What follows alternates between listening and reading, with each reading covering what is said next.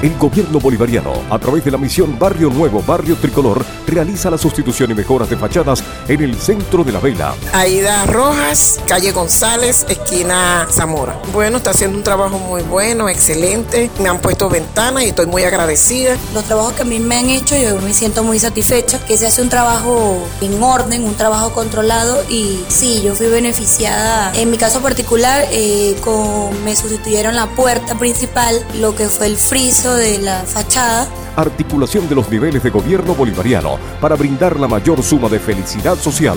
Corredor Colina de la Misión, Barrio Nuevo, Barrio Tricolor. En Colina, el primer teniente José Martínez, alcalde bolivariano. Ahora le toca al pueblo.